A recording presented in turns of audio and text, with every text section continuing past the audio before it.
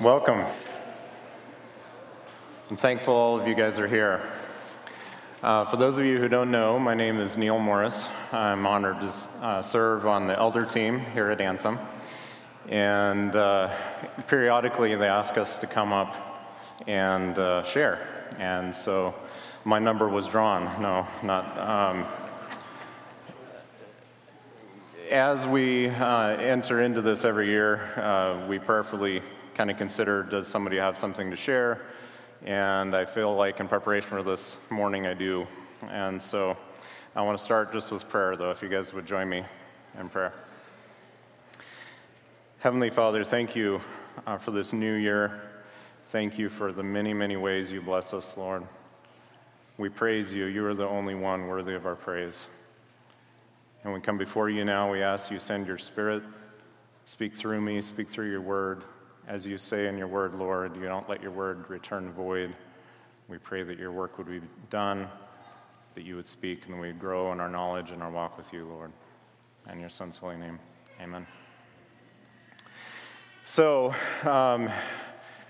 it was about a year ago. For those of you guys who were maybe here, it was about a year ago the last time I was up here and spoke. And apparently, as I was preparing and kind of prayerfully considering this year, God apparently has me on a very extended series. So hopefully you guys remember everything from a year ago. But what God has kind of brought to my heart over the last couple of years, maybe the last 3, is a desire for unity in the body of Christ. And so today's message ties very much into last year's, which was also about church unity. And we're going to look at a couple specific parts of that. But would somebody mind just turning off the front bank of lights up here, just so we can see the screen? Thanks, Josh. And then if you wouldn't mind putting the first verse up there. This is the key one that's been a guiding one for me. And as we're kind of going into a new year, it's the new year, first of the year, right? And I'm not a person that's really big on New Year's resolutions. I was actually thinking, thanks Josh, about this, and I saw another pastor post that he doesn't like New Year's resolutions. He does some other different kind of goal for the year. But it's a time that we kind of reflect, right? We think back on the last year. Where are we going from here, going into the new year? And I hope that church unity is something we can agree to all focus on in this next year. So this passage, and I would encourage you guys to follow along with me today, by the way. A quick side note, if you have a Bible either on your phone or in person, try to follow along. There's several of the verses I have are going to be up here, but there's going to be some that aren't going to be on the screen. Maybe even have a note on the notes in your notes app on your phone and put some of these references down, look at them later. I definitely believe that as Christians we're called to be Bereans. If you know that passage in Scripture, we should be checking and seeing, okay, is this true? Look up these Scriptures and see if it's true. Don't just take my word for it, okay?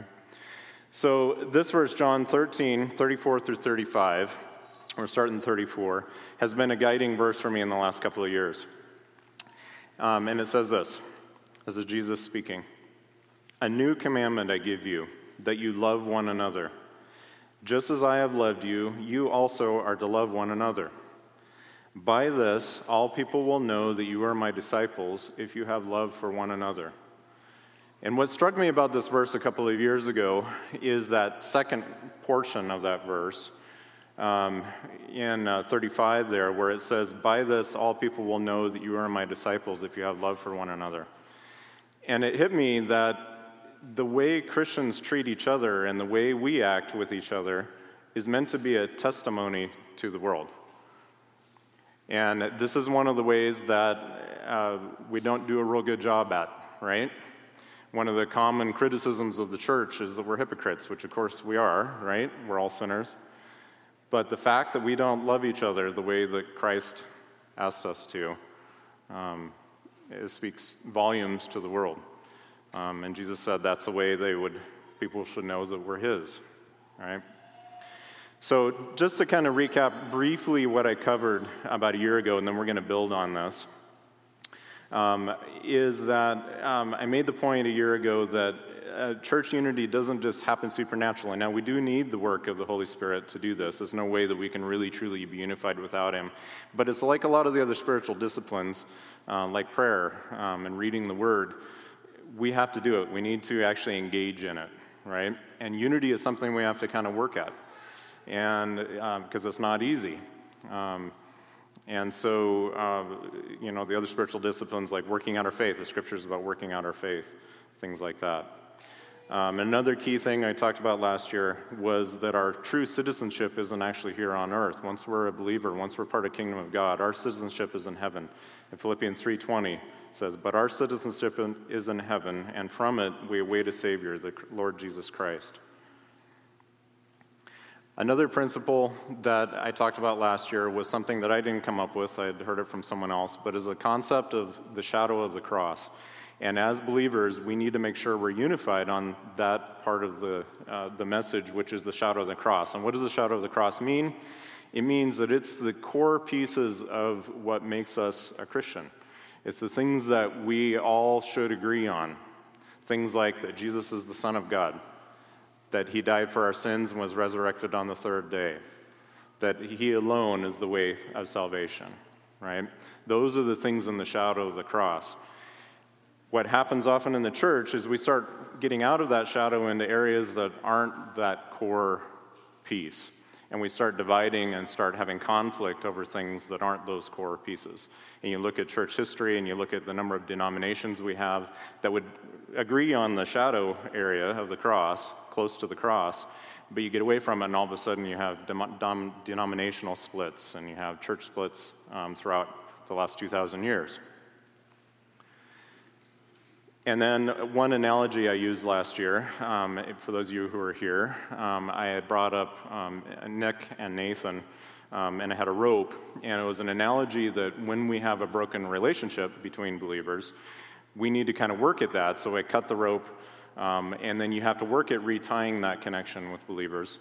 But one of the key things about that analogy was as you take a cut rope and you retie it back together, it actually draws the two ends of the rope closer together. And if you do that with other people in repairing relationships, we'll find that as well, that we draw closer to them. So those were the key points of last year's message. So as I prayerfully kind of considered this year, what did God have for me? I felt like, okay, unity is still a piece of it, but I felt like God kind of revealed to me that a couple of the key things that tend to lead to disunity in the church are fear and anger. And so as we go into this today, anytime you start talking about topics like fear and anger, there may be some things that make some of us uncomfortable, and I would encourage you to stick with me through that. I've been uncomfortable myself in preparing this message, and I'll share some about that going into it later. But church unity is one of the things that Satan is quick to attack.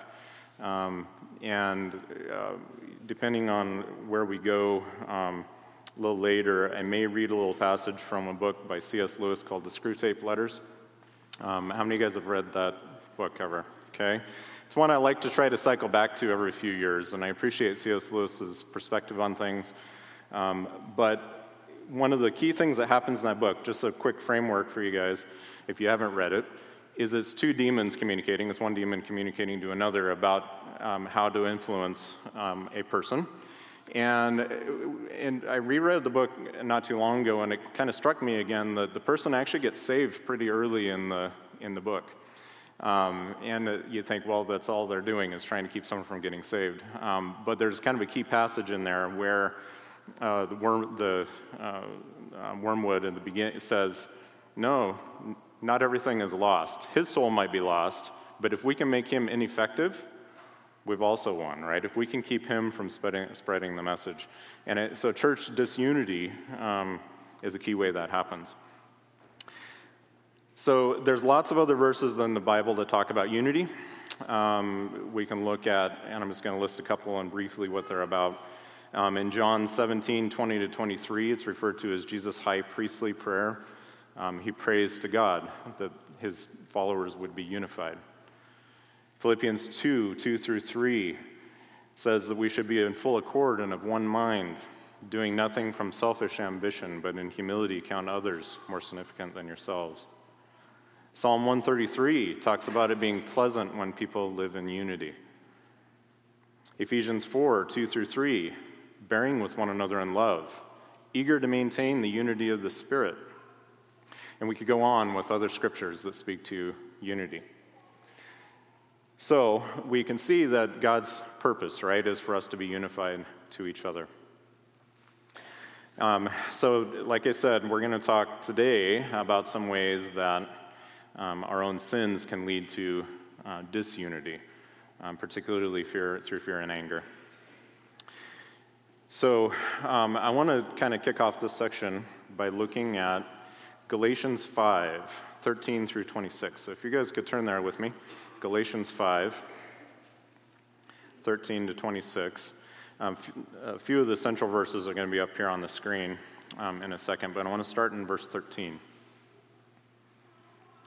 guys there with me?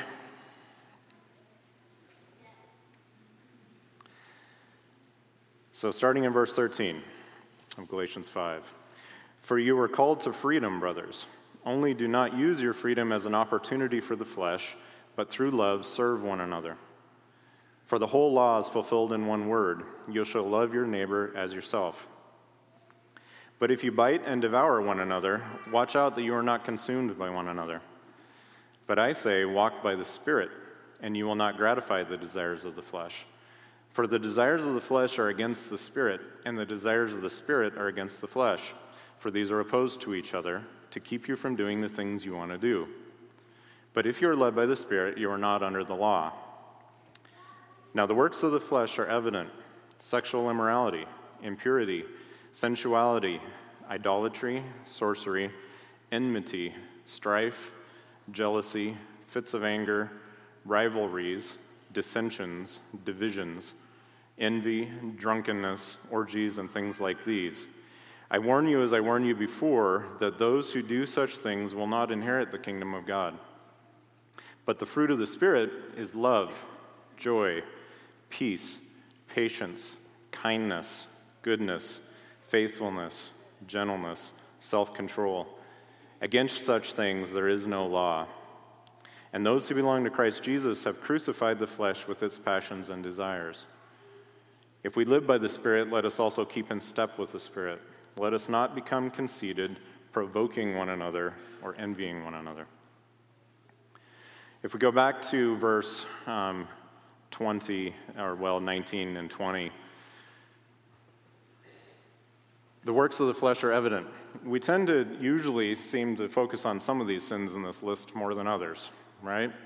We see the ones in the beginning: sexual immorality, impurity, sensuality. Go to the next verse.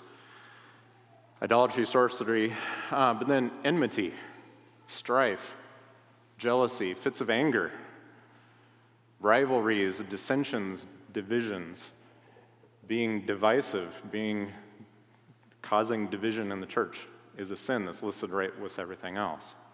And we can all find ourselves being guilty of that, as have I. So, as we talk about church unity, we have to also understand that there's going to be conflict, right?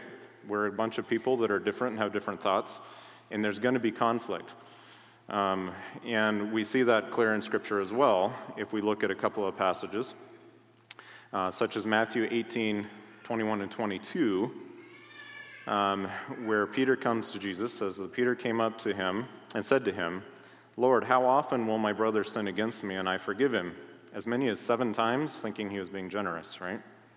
Jesus said to him, I do not say to you 7 times, but 77 times. And that some translations translate that as different. Notice that Peter doesn't come to say, Jesus, do I avoid conflict? Or Jesus, is there not going to be conflict in the church? It's assumed that there's going to be conflict and there's going to be sin against each other, right? And Jesus makes clear, no, that's something that you need to forgive. Philippians 4, 2 through 3. Paul is speaking of a couple of women in the church in Philippi. And he says, I'm probably going to say these wrong, forgive me. I entreat Euodia and I entreat Syntyche to agree in the Lord. Yes, I ask you also, true companion, help these women who have labored side by side with me in the gospel, together with Clement and the rest of my fellow workers whose names are in the book of life. So there's conflict there, right? And we can look for other evidences of conflict in Scripture, and those are just a couple. So we know that when we come together, there's going to be conflict. There's going to be issues. And so how do we deal with that? So the way we need to start is we need to start by making sure we're aligned with God ourselves individually first, right? And we can actually even look to the Lord's Prayer for that perspective, because Jesus asks forgiveness from God first, and then shows us to ask for forgiveness from each other. So there's a orientation there of first going to God and then to others. We know that there's opposition that comes to sow division as well. If we think back a few weeks ago when Chris was talking about in Nehemiah, there was opposition that came as they were trying to build the wall. Opposition that came to sow division among the people, right? If they could divide the people, but they, as it said there, they're of one mind, and so they accomplish things together. But opposition does come. But it's easier to not deal with those things. And we see this often in the world, where we tend to form into groups with people that we agree with, people that are like us. It's easier to be around people like that, right? But we see that trickle into the church as well. It seeps into the church, where we tend to group with people we agree with, group with people that we like, group with people that are easy to be around. And I think that's something we need to kind of consciously make sure we're not doing. As it said, going back to the verse in the beginning, Jesus said it should be a testimony to others that we see unity in the church, right? People should be able to look at the church and see those people are very different on some of these ideas, but they're unified and they love each other. And that should be a testimony to something supernatural going on, something else happening there.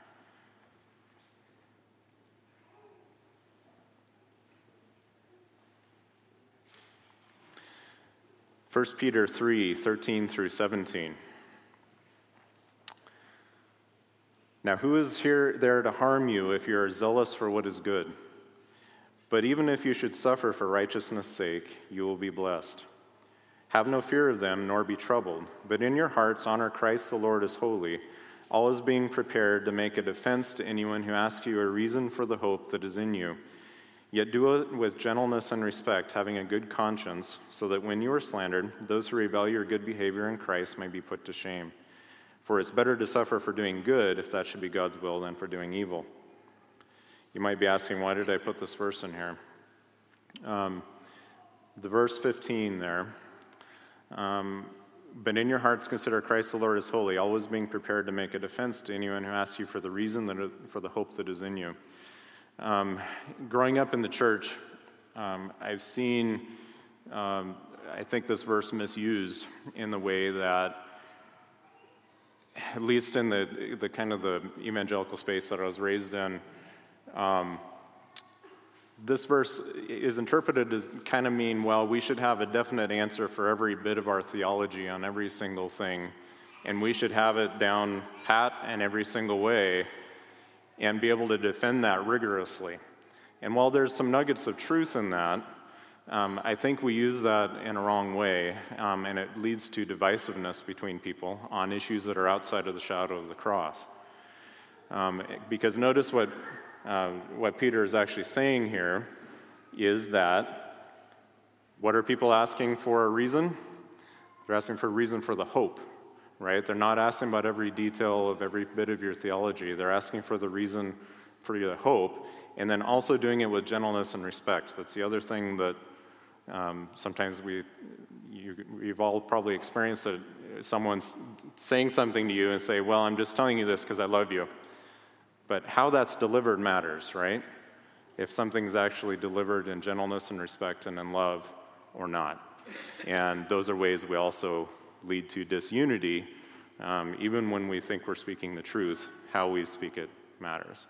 I think that's what this scripture talks to. And we should be talking about the key parts of our hope, why we have hope in Christ, why we have hope in the gospel. Another passage I think is useful to look at. Again, hopefully you guys have time to go back and kind of look into these more. In Romans 14. Romans 14. Paul is dealing with issues in diversity in the church, specifically over food and custom. And I know for a long time I've thought about, okay, talking about food, okay, I kind of get it. You shouldn't really divide with other people over food. But I think as I've, in recent years, kind of gotten more appreciation for how big of a deal that was at that time among Jewish people and other people, what you did with food, that was a really big deal.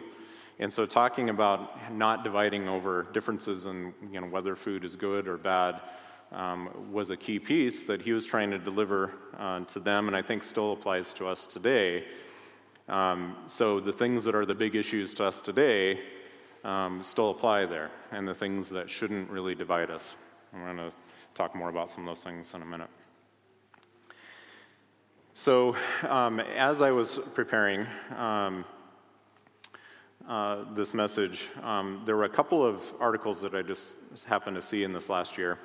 And one of them was an article on the Gospel Coalition site. I don't know if you guys ever followed them. But they released an article just about a year ago that titled, "Christians Can Be Counterculturally Fearless." And it talks about current fears in America and how Christians should respond to that and being counterculturally fearless. We'll talk more about that in a bit. Also, there was another article in this last year in Christianity Today titled, "There is No Such Thing as a Safe Space." And it talks about in conflict, we kind of want to retreat to our own safe space and where things are okay. But as Christians, we're not called to be in that safe space. We should move towards people that we're in conflict with.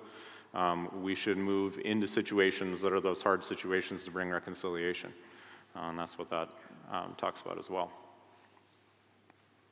Okay, so as I said at the beginning, the two main things that I felt like God revealed to me that feed to division in the church, I think, is fear and anger. We're going to talk about fear right now. And as you guys probably know, there are a lot of passages in Scripture that regard fear and anxiety.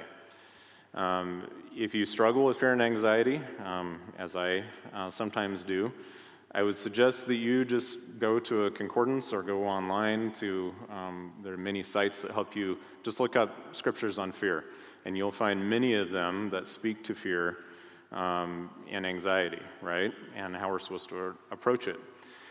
One of which, I just have a couple here that I appreciate. In Philippians 4, 5 through 7, "Let your reasonableness be known to everyone. The Lord is at hand.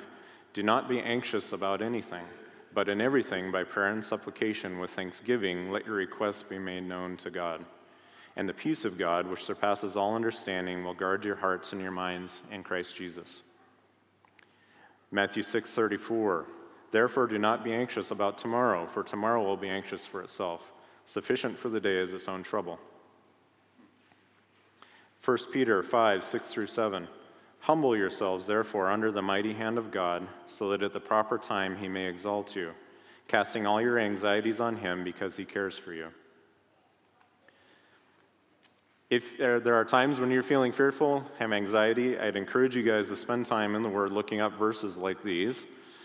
Spend time with them, meditate on them. We often need courage that the Holy Spirit provides to move towards conflict and actively seek reconciliation. So dealing with our own fears and anxiety is a key piece in that, to be able to do that. Fear is simply a fact of life, right? There wouldn't be so many verses about it if it wasn't such a key piece of life. We see it throughout our culture, right? And there are many things that revolve around fear. And God, when there's all these verses that say cast our fear on God, doesn't mean that we just all of a sudden wind up being non-fearful people, although the more we trust in him, I think we deal better with the fear. But fear is present, right? It's all around us. And I think often it gets concealed from us, and we'll talk more about that in a minute. So the main idea of the message isn't necessarily about fear per se, but how fears can divide us, right? How our fears can divide us. It might be a fear for yourself, but I think often what I see is that it's our attitudes or our judgment of other people's fears that become a point of division. We'll talk about some examples in a second. For those of you who are here, and I mentioned it last year, I tend to use object lessons in my messages. It comes from a pastor that was really instrumental in the early part of our married life. He always had an object lesson of some sort at some point in his message. So I have an object lesson for today. I will say at the beginning, analogies like this, they don't always work in every situation, so there's limitations to it. But I hope it can give us a framework for a further discussion. But I think analogies and things like that are useful, right? So I do a little bit of rock climbing. I haven't very much in the last couple of years, but I was trying to think, okay, what's something that is something that a fear that a lot of people can kind of relate to? Fear of heights, right, is one. I have a fear of heights, and yet I have done some rock climbing. So how does that work? Okay, so I want you to walk with me here for just a minute with an analogy. If we look at one of these walls in here, I've looked at this several times in this room, and this is something, if any of you guys climb as well, you might have noticed this. These walls, these little strips of wood on the wall, it would be possible to climb that wall using those strips. Agree? Any other climbers in here? Okay. Would it be easy? No. But could it be done? Probably. Okay. But there's some things that might help in doing that, right? So I brought a couple of things, and before you think too much, because I have some climbing gear, it doesn't really mean I'm that good of a climber. I'm really more of a poser when it comes to climbing. But we talk about some gear here, right? Okay, so say you're going to try to climb that wall. We take out a helmet. Okay, feel a little bit safer with the helmet? Maybe a little bit. Okay. What else do we have? How about climbing shoes? For those of you that climb, what do the shoes help you do? Kind of stick to the wall better. They give you a really fine point at the point of the shoe where you can hook on it, so the edge of that wood piece, you'll be able to hook your toe on there better, and it's kind of a sticky rubber, right? Would this help you feel a little more confident? Yeah, a little safer, right? How about some chalk? Chalk bag. Okay, what's the chalk do? Helps keep your hands from getting sweaty a little bit. Helps with some abrasiveness. Helps your fingers to stick a little bit better and climb. Okay? But many of us probably still wouldn't feel very safe trying to climb the wall, right? But what if I was to offer a harness that goes around your waist and a rope, which I'm not going to dig out of here, if we set up over one of those rafters up there, okay, some quick draws and hook a rope up over there, and then I belay you so that you can try to climb that wall. Feel a little safer? Yeah? Okay. Would you be 100% safe if we did all that? No, not 100% safe, right? And that's the thing about many things in life. It would be easier to not climb, right? The safest way to climb is to not climb. Climbing at all is inherently somewhat dangerous, right? But we all live with some aspect of this fear in our everyday life. We all got in a car to come here, but you start looking at statistics on car wrecks and your odds of dying in a car wreck, you're taking some risk, right, in getting into a car. Okay, you guys with me so far as an analogy? Okay.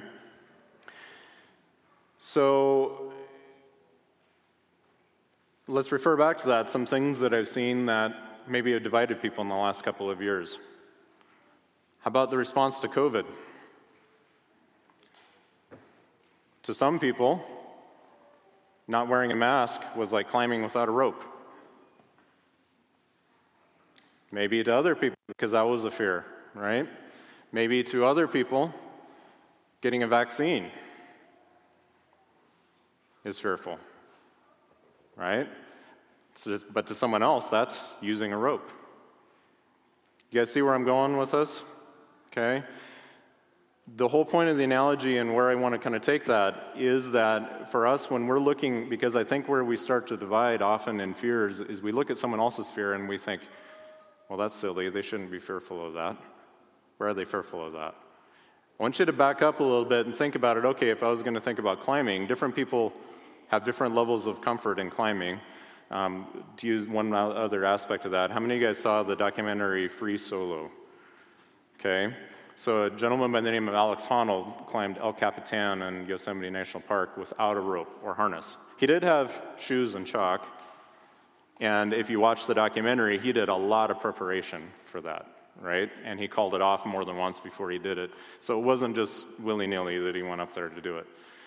But he did it without that. Where I think we trip up with fears with each other is, let's use that analogy. Well, let's say, he didn't use a rope. He can't be a Christian. Okay? We start thinking these things in our heart and think, they're fearful of that, or they're not fearful of that, and we use it as a basis for thinking a judgment on someone else on where they're at on their fears. And so hopefully on things, again, these are things outside of the shadow of the cross, the things that we face, the things that are in real life when we face fears and we have those different situations. Hopefully we can think about that from a different perspective. What are some other things that people are sometimes fearful of? How about government overreach? Are there different levels of fear about that? For sure. How we educate our kids. Do we homeschool? Do we send them to public school? A common fear in our culture, I've thought about in the last few months, is the fear of aging. Think about how many products and things in our culture are about trying to keep us from aging, which means it's really a fear of aging that we're after. But if you look at Scripture, there should be a respect and an honor that comes with age. And I would encourage us to think about a redeeming of aging, right? And a respect for aging and for that process. But our culture is built against it. There's all kinds of aspects in our culture where things feed on our fears. One of the things that I've seen often in evangelical circles as well that's used to bring fear is things around end times. And end times eschatology, whatever your view is often used to bring fear in people because then they have a product to sell. It's like, oh, your supply of food or whatever it happens to be. But in general, I think if you think about it, most of the time things are marketed in that way. There's a whole book series, Left Behind. I don't know if how many of you guys grew up reading that. It kind of stokes fear, honestly. And I don't know about you, but we shouldn't be worried about that. If it's the end times and Christ is coming, we should be excited.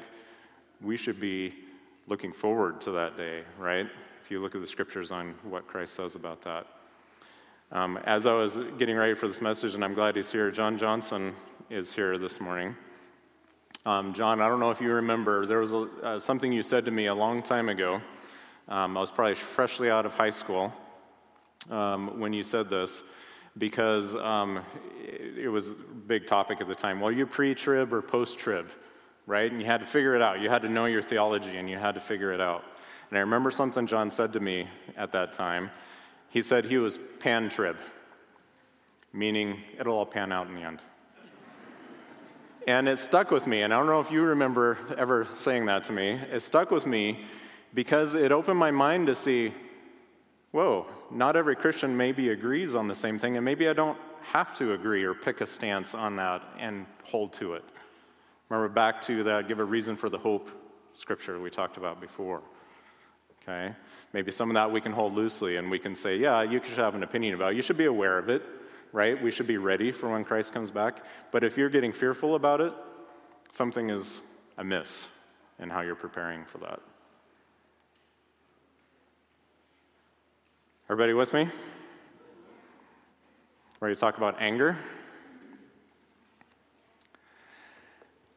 Anger, we'll look at a couple of scriptures here, but what I think God has kind of shown me in the last year as well is I think anger often is rooted in our fear. Okay? And we'll talk more about that here. Often also we get angry because of defense of our own pride or our own beliefs. One of the things we tend to do, and I've heard this often as Christians, is we tend to quickly appeal to righteous anger because we know that righteous anger exists, right? Obviously, when God's angry, it's righteous. But I think we find, if we start looking at Scripture, righteous anger among humans is rare, and it always comes with a warning. As in Ephesians 4:26 and 27, says, be angry and do not sin. Notice it says be angry, but then follow it up with, and do not sin. Meaning there's a warning there. It's really easy to sin in our anger. Do not let the sun go down on your anger and give no opportunity to the devil. So notice anger is dangerous. Anger is kind of like a fire. It can be okay at one point, but it can get away from you really easily, and the devil will use it. Psalms 4:4 is where that comes from in Ephesians. It says, be angry and do not sin. Ponder in your own hearts on your beds and be silent. James 1:19 and 20 says we're to be quick to hear, slow to speak, slow to anger. The anger of man does not produce the righteousness of God.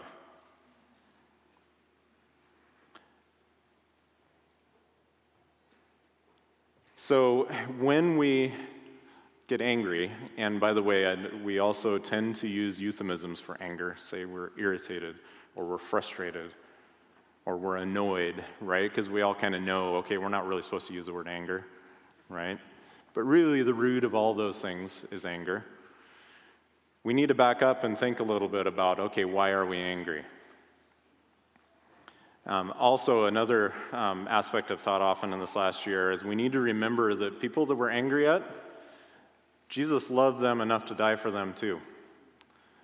And we need to remember that as well, that when we're angry with someone, Jesus died for them as much as for you. So how does this apply today in our current context? I'd say that if we look around at our culture, it's saturated with fear and anger. Violence is commonplace. We also have this tribalism and things where we get divided into these groups where we have to agree with everybody we're with. We build false dichotomies where we say you got to be either this or you got to be that without any room for the in-between. Many, many topics and examples of that. When we talk about it's us versus them, that kind of mentality is rooted in fear and anger. A book that's been, you're probably wondering why I have a couple of books up here. One of the books that's been meaningful to me in the last couple of years, and I would encourage you, if you're interested in reading it, is this book by Ed Stetzer called Christians in the Age of Outrage, How to Bring Our Best When the World is at Its Worst. And it has a lot of really good information in here. This was written back in 2018, even before things have gotten even more divided, I would say, in the last few years. Some of the key things that he talks about in this book are these issues of tribalism and polarization, and how that seeps into among Christians as well. How in our culture we tend to talk past each other, and not, when you're talking to somebody, you start already thinking about how you're going to respond rather than really hearing that person. Plus, online and in social media, we tend to build what are called echo chambers. You've probably heard that concept, where all of a sudden everything you're seeing and reading agrees with you. And so and that's the way the algorithms, if you ever watch The Social Dilemma, if you guys watch that, algorithms are built that way on social media, and all of a sudden you're in an echo chamber, you think everybody's got to agree with me, right? And it's not the truth. And the other one one of the key things that I think is key in this book that he brings up is that we need to see other people as people and not avatars. And I know that ties into a new movie release again, but the term avatar means it's a representation of somebody, right? It's not their true self. And that's what an avatar refers to. But we do this often with other people. We build an avatar for a person.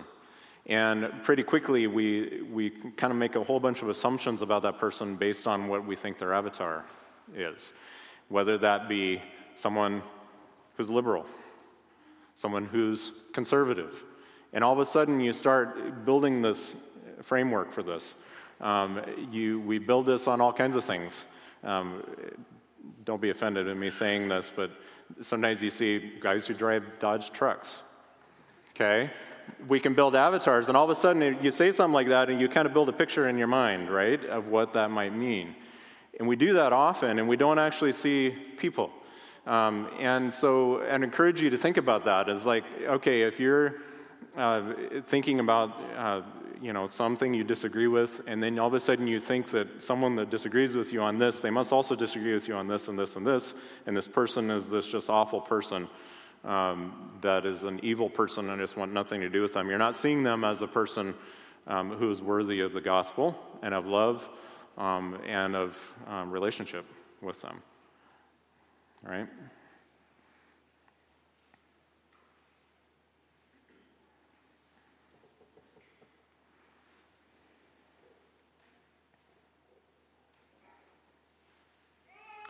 You okay if I read just a short passage of Screwtape Letters? They say that maybe you're not supposed to do this. Chris probably is like, oh no, he's going to read a section of a book. It's a short section. It's a paragraph of letter 7. So just quick context. Like I said, this is one demon communicating with another demon about someone who's a Christian. He's a believer, but how are they going to influence him? Okay? So keep in mind when it talks about the enemy in here, he's talking about God and Jesus. Okay, because it's from that perspective.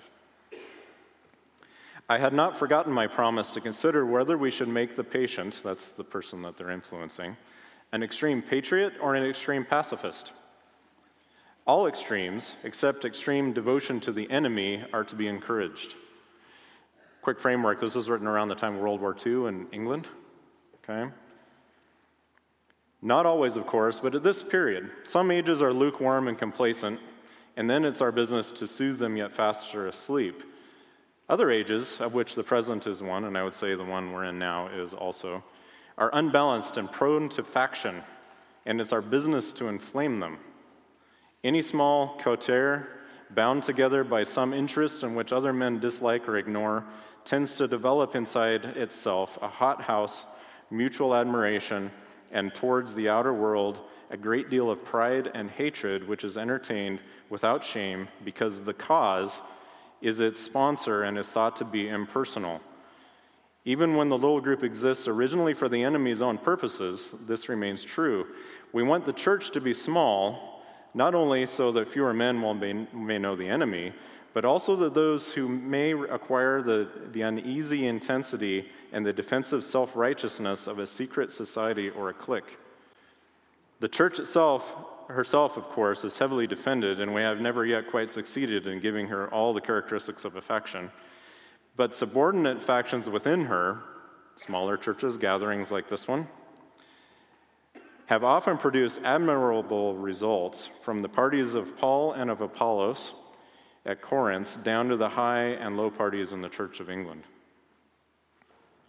It's interesting as I was reading that to think about the corollaries and how similar things are now and how divisive things are, how it's easy to go down that road and to be divided from others. And one of the other key things that I've thought about is that we are all discipled by something, right? And we're all driven by what disciples us. Should be discipled by the Scripture and in prayer and by the Holy Spirit, right?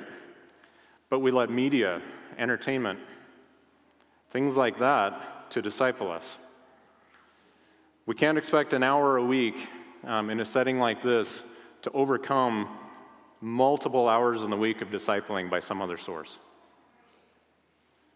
For those of you who don't know, I'm a physical therapist, and I talk about this often. This relates to my practice as well. When I treat someone, I often give them things to do, what I sometimes call homework, exercises, stretches, things they need to do to change things.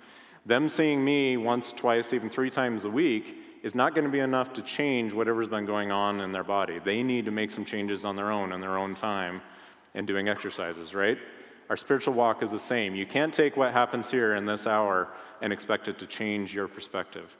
You've got to spend the time in the Word, with the Spirit, in prayer, and limit your exposure to some of those other things that tend to disciple you. If you notice in media in general, there's usually an outrage of the week. Depending on whichever media source you're looking at, there's some new outrage every week. That's talking about this book, The Church is in the Age of Outrage. It's the age of outrage, something to be upset about every week.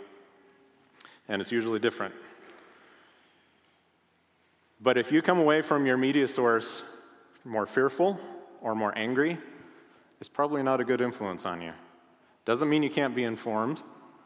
But you need to watch, how do you respond to it? What's happening from it? How is it making you view other people? Is it making them into avatars? Or is it making them into people that are loved by Christ as well, that need the gospel?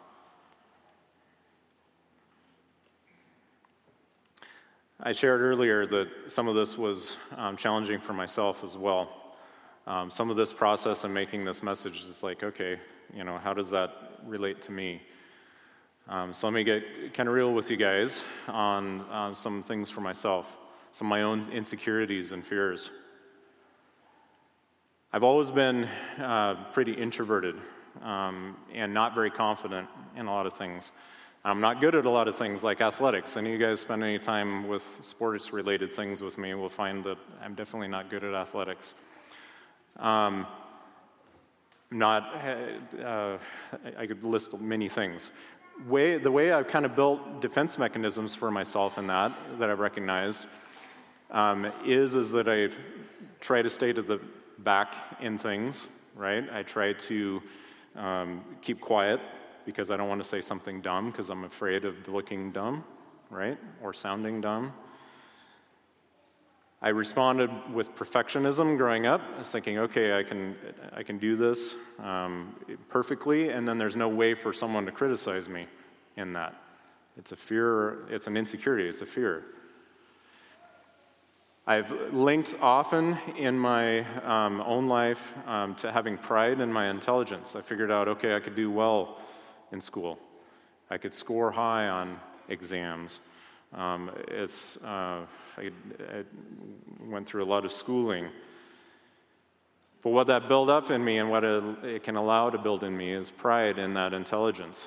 And I've used that pride, or used my intelligence in a way to hurt other people before, to put people down, to put myself above them.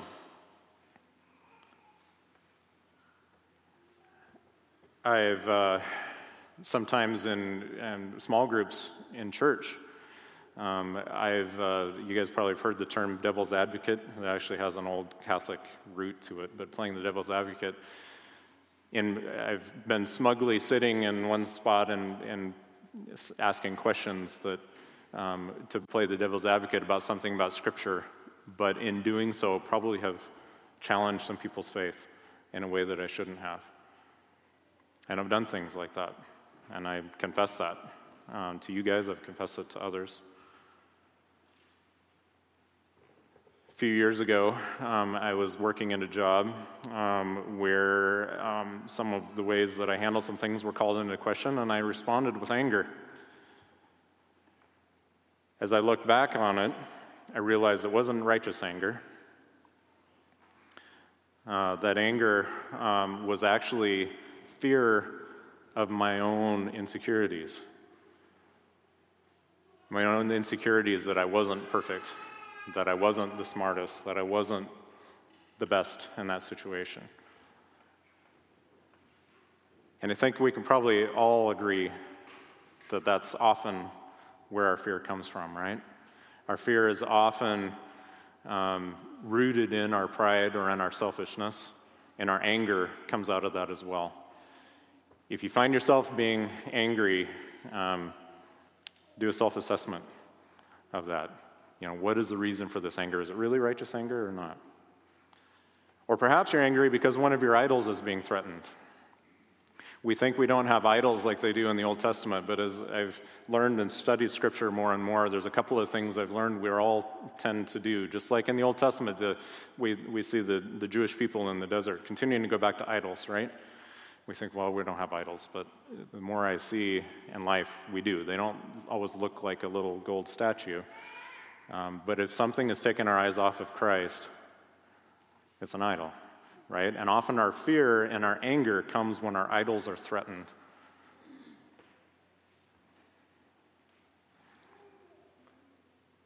The solution, going back to some of those scriptures we looked at before, patience, being slow to speak, slow to become angry, being humble. And of course, over all of it is love. And that's the hope of all of it, is the hope of the gospel, right? The hope of love and the hope of the gospel.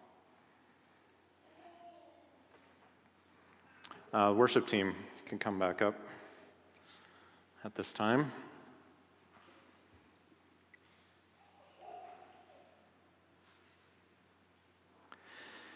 So what are some practical applications we can take from this? You're going to find, those of you who were here a couple of weeks ago when Trevor spoke about peace, I actually maybe kind of stole a little bit from him in that. Sorry, Trevor. He had 4 points. I have 5, so I guess there's one more that I came up on my own. But I wanted, what are some ways that we can kind of address this, right? What are some things we can do to try to address our own fear and anger and be in unity? First, we have to start with spending time with God and the Holy Spirit, time in the Word. You've got to begin there. You can't get by relying on not doing that regularly. And this is something I'm speaking to myself. I need to do a better job of this myself.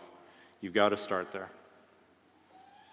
Number 2, we've got to limit our discipleship by other sources, namely media, or other people who feed into our fear and anger, right? So assess, is that situation I'm in, is that feeding into my fear, or is it challenging me to look more to God? Number 3, when we feel fearful, it says to cast our fears on Jesus, right? Look at those scriptures that we looked at before, look up more. Also, we need to recognize that each of us has our own fears, and don't let that build a wall between us. Think back maybe to the climbing analogy. Think, well, maybe for that person, that's climbing with a rope. Maybe that's something different. Also, name your fears in prayer and community. Number 4, when we get angry, first stop and pray. Think back to the message that Chris shared about Nehemiah a while back. And actually, I'm going to just quickly side note on that, where he got angry at the people who were taking advantage of the poor. And that's an example, I believe, of righteous anger, but also how he handled it. So first of all, most of the time when you look through Scripture, if you think of righteous anger, it probably has something to do with taking advantage of the poor or the downtrodden. Those are usually things that are considered righteous anger. But what did Nehemiah do first? Is he didn't go confront them immediately, he prayed. He took some time to pray, and then he prayerfully went into that meeting. Look back at that message if you want on that as well. Consider whether your anger is connected to fear. Maybe one rule you might consider, if you find yourself trying to justify your fear or your anger, it's probably not righteous anger. If you're having to search for some way to justify it, it's probably not righteous. Ask for forgiveness in prayer and community. And number 5, let's work on getting to know each other, get to know other people with different viewpoints other than our own. Let's stretch ourselves a little bit. Let's let ourselves rest in the unity and diversity of the church. Rooted in the shadow of the cross, those core things that we know we're unified on, but appreciate the beauty of how the Holy Spirit unites people with very many differences. Okay? I think about Revelation 7:9, the picture of before the cross, before the throne in heaven, where it says that there's people of every tribe and every nation, every tongue worshiping together. And I believe that we can seek that to a small degree on earth when people can be unified to each other. Lastly, I just want to speak to any of you who maybe haven't yet made a decision to follow Christ. Maybe part of the reason you've been skeptical of the gospel is because of the division that you see in the church. You see this divisiveness and the anger and the way Christians devour each other. And you've noticed the hypocrisy in that, rightly so. But maybe this view that I've shown today, that's not the way it's supposed to be. That's not God's heart for it. Maybe that is a different attractiveness to the gospel to you. And I want you to think about that and pray about that. Maybe that's the kind of church you want to be a part of. And now is an opportunity that you can pray and ask God into your heart, even today, in that kind of perspective, right, and the unity of the church. And can I ask you just to put the first verse back up on the screen again? So in John, back to the beginning here. A new commandment I give you, that you love one another. Just as I loved you, you are also to love one another. By this, all people will know that you are my disciples if you have love for one another. I hope that's a view that we go into this year, a new perspective on loving each other, not being divided over things like fear and anger, but instead united with each other in love. Will you pray with me? Heavenly Father, thank you for your word. Thank you for your grace and your forgiveness. We do confess the times that we have been fearful and angry, unjustly so, in the times that we have been divisive with fellow believers. We ask for forgiveness, Lord. We ask that you would help us to do better, help us to walk in your love and in your unity, and that light would be a sign to others that what is going on here is different. It's not of this world.